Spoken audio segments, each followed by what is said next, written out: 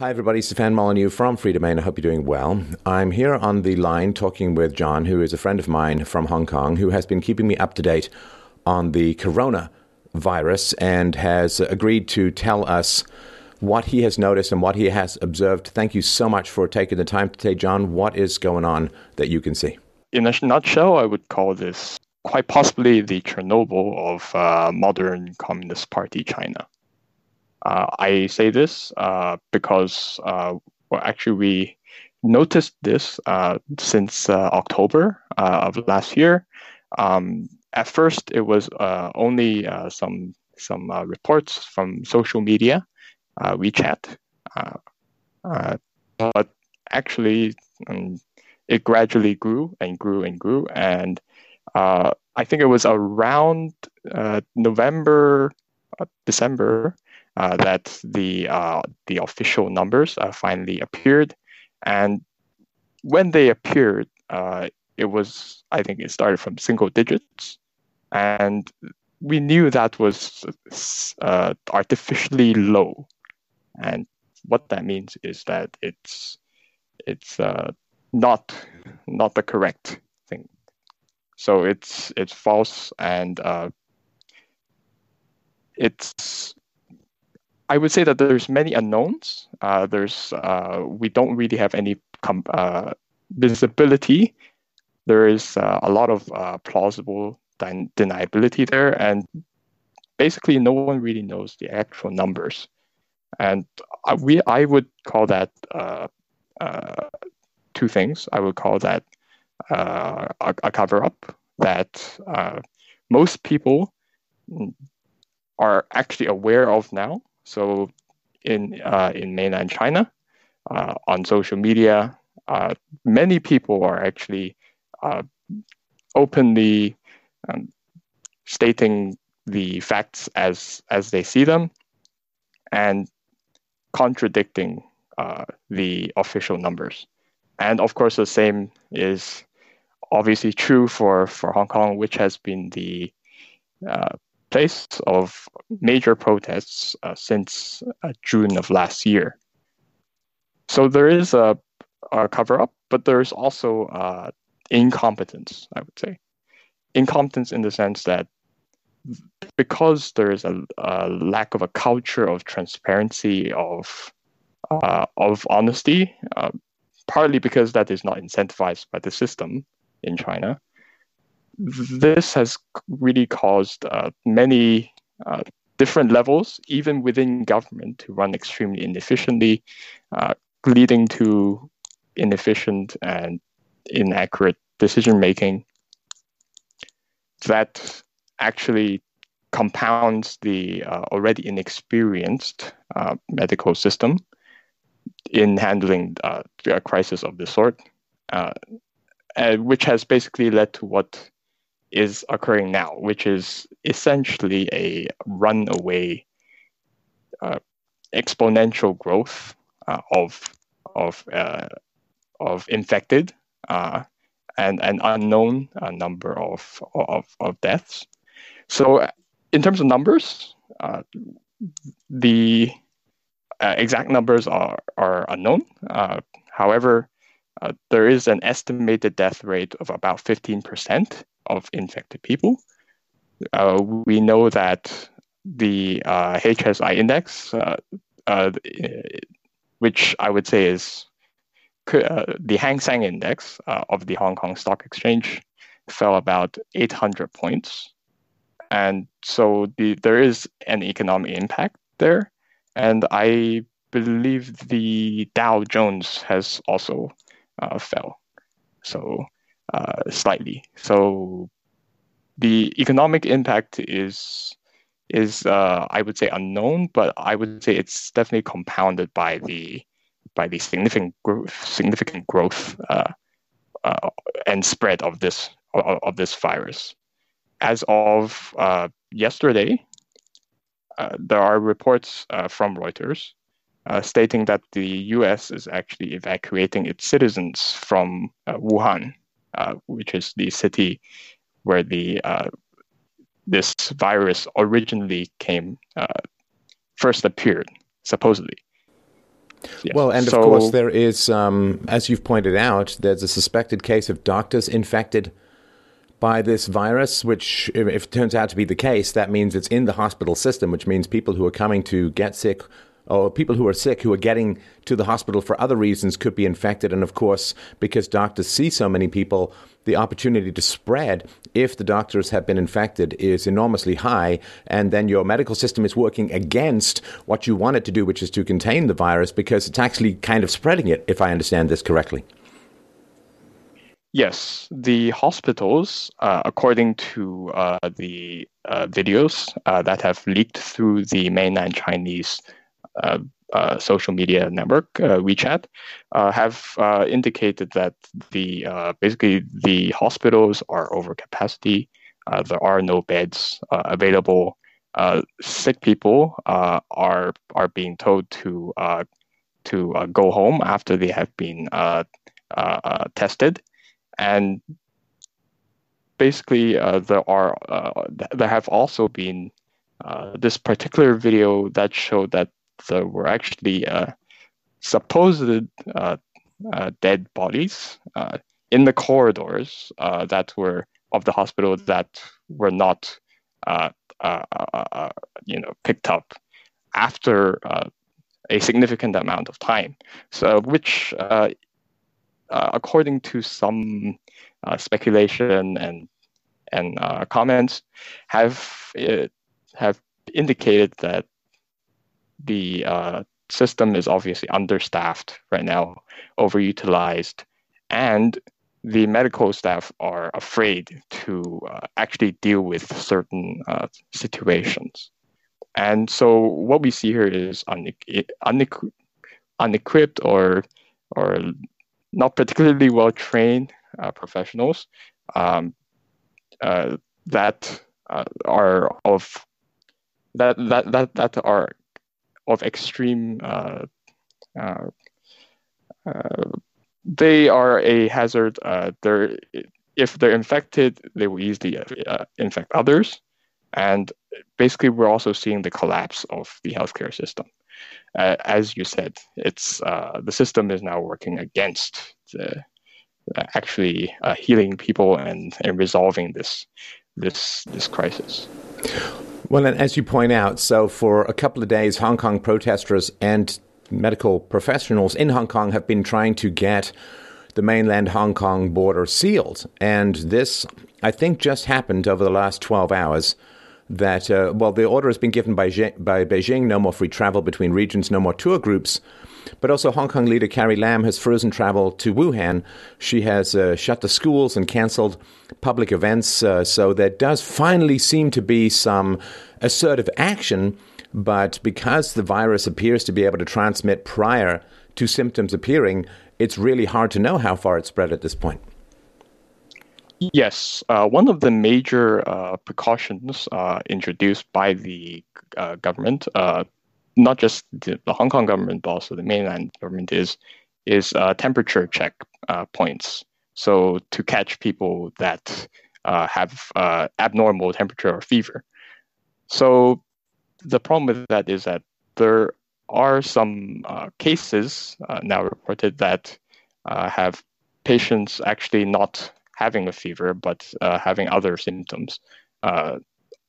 So basically, the check for temperature is not foolproof, and many people could be slipping through the net. And the main solution advocated actually quite early on, since December, by the Hong Kong medical professionals and some of the unions, was to essentially close the border entirely for a specified duration.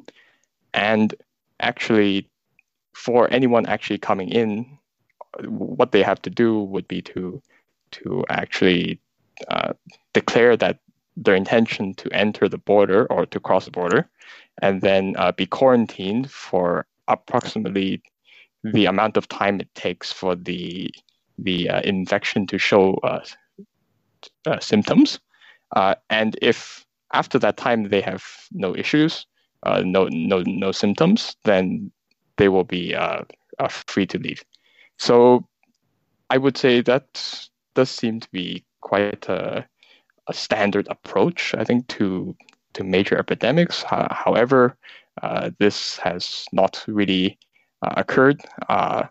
However, there are plans to do this now. So we are hopeful that eventually this can reduce some casualties, but at the same time, we're also very concerned that this is too little too late. So another issue, I think, actually which is related to this lack of border controls, is that actually few people are willing to self-incriminate and declare themselves sick. As you know, there are these health declaration forms that one has to sign to enter quite a lot of countries and cross borders. However, the thing is, there's no one really to check whether that is true or not. So you're basically relying on their honesty, and that's not really reliable. And actually, there have been cases of people who, knowing that they would be quarantined and having clear symptoms, actually took certain medication like a Tylenol to actually mask the fever and cross the borders. So it's porous. People who I think should be quarantined to prevent them spreading the disease are not being quarantined. And actually, that point really stuck out to me, because I remember there was a show quite a while ago, one of your shows, that described a free market voluntarist approach to dealing with the problem of quarantine, and that was to basically pay or compensate the people being quarantined, and actually let them pay them whatever their day's wage is, and then just pay them to stay in a comfortable, relaxed place of their choice, and just don't go anywhere, don't see anyone. Yeah, and I feel that actually would have worked much better in this case, because the way that the government right now is trying to do it is entirely through force and through threat of force, and that is not really working, because obviously people don't like to be coerced into quarantine. They also do not really trust the healthcare system, as far as the social media comments have led me to believe. Yes. Right. So, and it's the quarantine is a very big deal at the moment. I don't know if people are aware. This is noonish on the 25th of January 2020. But as of, I guess, here in my time, late last night, over 50 million people are quarantined. That yes. is a very, very big deal. Now, of course, quarantine, we have to sort of understand what that means in this context. So these aren't 50 million people isolated in bubbles. These are 50 million people who are prevented from leaving a city or an area or a region, which means that they can still, of course, go about and infect everyone else around them. So it's not quarantine in the way that you just sort of talked about, which is you get put in a room that's isolated and you can't infect anyone. So they are contained, I would say, rather than quarantined. That is a huge number of, this is more than the population of Canada, considerably more than the population of Canada has been quarantined. And the president of China just declared heightened emergency as of late last night, warning of accelerating spread, which is not what you want to hear in this kind of situation. Yes. Speaking of the accelerating spread, there is a paper by some British scientists from Lancaster University, in cooperation with some other ones from the US, indicating that the RO, or the basic reproductive number of these infection, is around 3.6 to 4.0. So what that means is that for every infected case, that person is likely to go on to infect around 3 to 4 other people. Yeah. So it is a very infectious disease. It is on the same, it's on par with SARS. That happened around 14 years ago. And so basically, if this situation does not change, we can expect many other outbreaks in other Chinese cities. And actually, depending on what paper you read, there are many statistics, but they all point to some pretty grim numbers. So according to this particular paper, they say that our model actually suggests that travel restrictions from Wuhan city or two are unlikely to be effective in halting the transmission across China. Let me just go through these. Sorry, let me just, if you hold your thought, I want to just go through these numbers because I looked at the same sort of tweet series, and I'll link to all of this below. Sure. So the basic reproduction number of the infection is 3.8, 95% confidence interval, as you point out, between 3.6 and 4.0, indicating that 72 to 75% of transmissions must be prevented by control measures for infections to stop increasing. So 72, so almost 3/4, just below, a shade below 3/4 of transmissions must be prevented just for the infection to stop spreading. And again, because there are reports out that you can transmit prior to exhibiting symptoms, that means virtually impossible. So the estimator says only 5.1% of infections in Wuhan are identified. And by 21st January, a total of 11,341 people had been infected in Wuhan since the start of the year.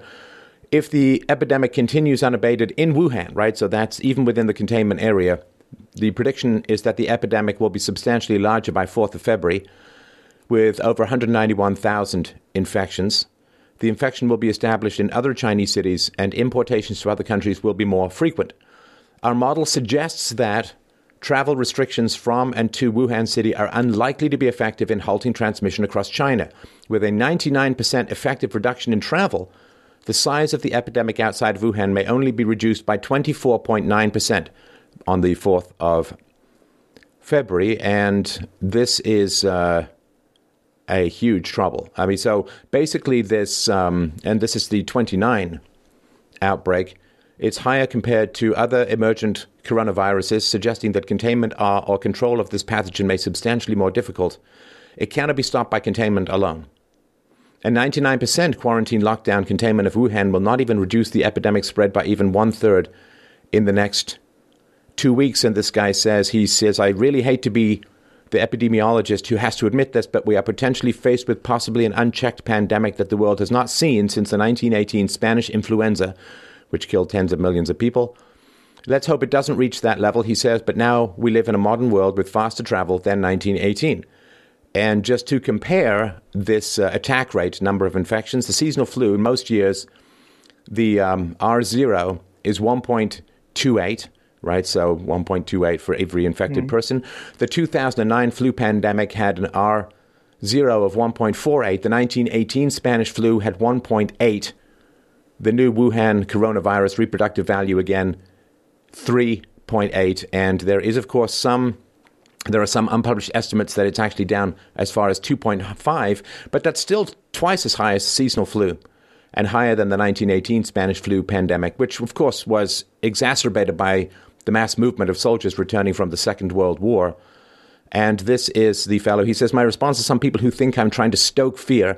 I'm a Harvard-trained scientist with a doctorate in epidemiology and the youngest dual doctoral grad from Harvard SPH.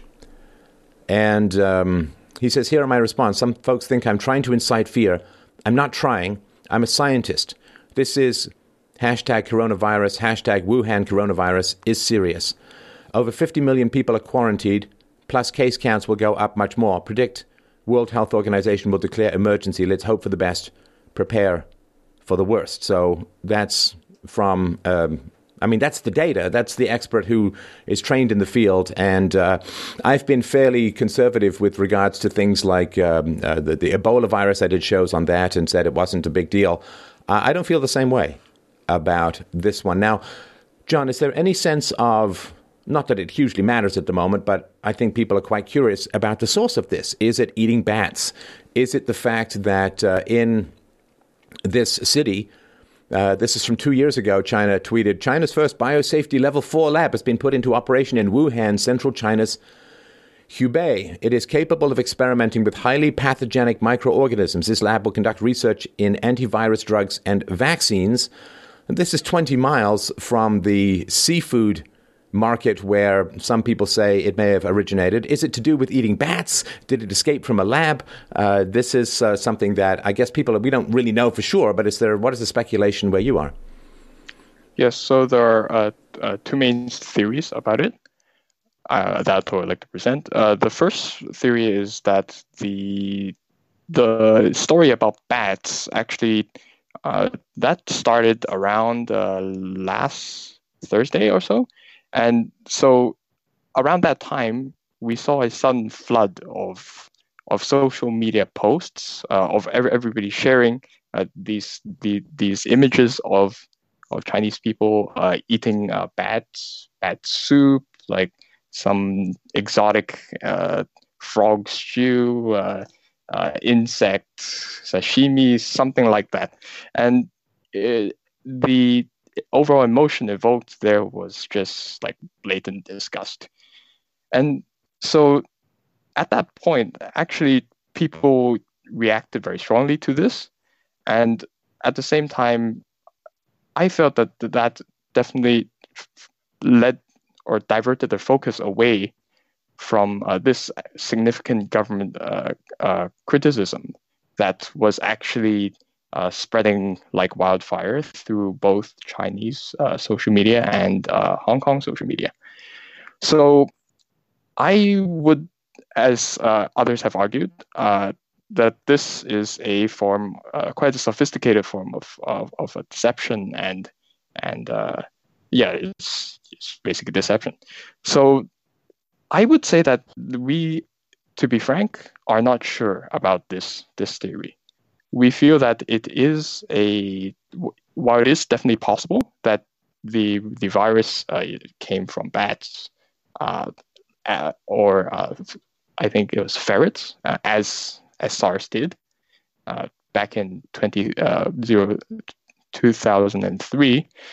But actually, we aren't sure about this because this virus is just too good. It's able to spread very silently. The symptoms are very subtle. Actually, the respiratory symptoms for the Wuhan pneumonia, or nCoV as we now call it, is actually predominantly in the throat. So people would begin to cough. Eventually, they would cough up blood because of some lung complications. But to the largest extent, it is actually very subtle. It could be easily mistaken for a flu. And most of all, the victim actually may not have a fever. So they can definitely cross those border checks quite easily. So the more, I would say, conspiratorial, or those of us who do not trust the government so much, which I would say is making up an extremely large number right now, would say that it is actually a weaponized virus that was potentially leaked intentionally or unintentionally from the maximum security biolab in Wuhan. So I would say that, personally speaking, I would, if I were to allocate maybe 10 points of certainty factor to each one, I would say I would lean about 8 points towards the biolab leak, intentional or unintentional, and 2 points to to the bats. So I think the bats theory is more of a play on popular psychology and a kind of diversion, I would say. So I would say just be really, really careful about what you read. Even if those facts are true, make sure you see that the presented facts or the posts in the context of the current situation, what the powers, the elites want you to think, and also what they have to gain from it, and what their main motivation and most pressing need is in order to maintain their power. Because I would say at the end of the day, this epidemic is, of course, about medicine, but to a much greater extent, it is about politics, control, and power. Yeah. So, yeah, that's how. If I were to sum all that up in one saying, there's a saying in Chinese where we say that it's the greatest doctors are the ones who heal nations, entire nations. The more mid-level doctors are the ones who can heal maybe communities and do research on medical issues. And the I would say the lowest level of doctor are the ones who cure the diseases. So we believe, so I would say in general, there is a feeling that the problem is not in the disease. It's in the way that it was handled, and it is in the system that caused this way of handling this disease. Right. Okay, so we are looking at some very deep issues. Yeah. Sorry to interrupt, but I mean, some thoughts popping in my head. Number one, of course, is that, as you say, it's kind of like a perfect virus from a weaponization standpoint. And if it was related to eating bats, well, it's not like people in China just started eating bats last October, right? So that question of where it came from and the fact that it's airborne, the fact that it's asymptomatic for the first little while, according to some reports, the fact that it has such an extraordinary high reproduction rate, to me, does somewhat quash the theory that it comes from bats. And also, of course, when I see sort of show trials and I see a Chinese television presenter being forced to go on air to apologize for a show he did talking about how great it was to eat bats, that strikes me as a scapegoat. Also, when the information, as you say, sort of floods quickly, it seems like there's a coordinated attempt to shape the narrative away from the lab, this biosafety lab. And so there does seem to be, whether it's out accidentally, and you said that they may have released it. I mean, there's a possibility, of course, that they released it intentionally, but I can't fathom as to why they would do that within their own population. I mean, help me understand if there's any theories behind that. Well, for this theory, there is a subset of this theory that I do know a possible explanation, and that is some conspiracy theorists in China blaming the CIA for the leak. So basically what they're saying is, this disease, it will have a substantial economic impact, and the substantial impact, and even more substantial impact on the investor confidence in China. And this will lead to actually China being in a less than ideal bargaining position at the trade negotiations with the US.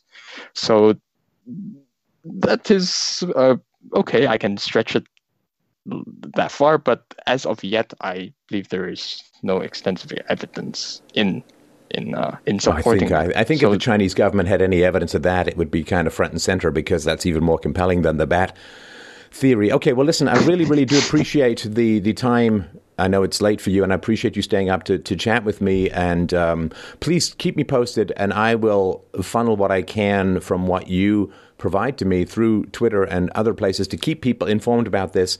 My personal opinion is that this is a big one. This is going to be a big challenge. This is not something to me, even on the level of SARS. It's not something to me, even on the level of Ebola. Of course, it's just my amateur opinion, but that is, this is one I'm really keeping my eye on. And I'm telling you, I mean, obviously I don't have to tell you, but, stay away from crowded areas and wait until we see just what kind of spread this has. And whatever spread you think it has is probably much larger because of this asymptomatic transmission. So, yeah, thanks so much for your time today. Please keep me posted, and please stay safe, my friend.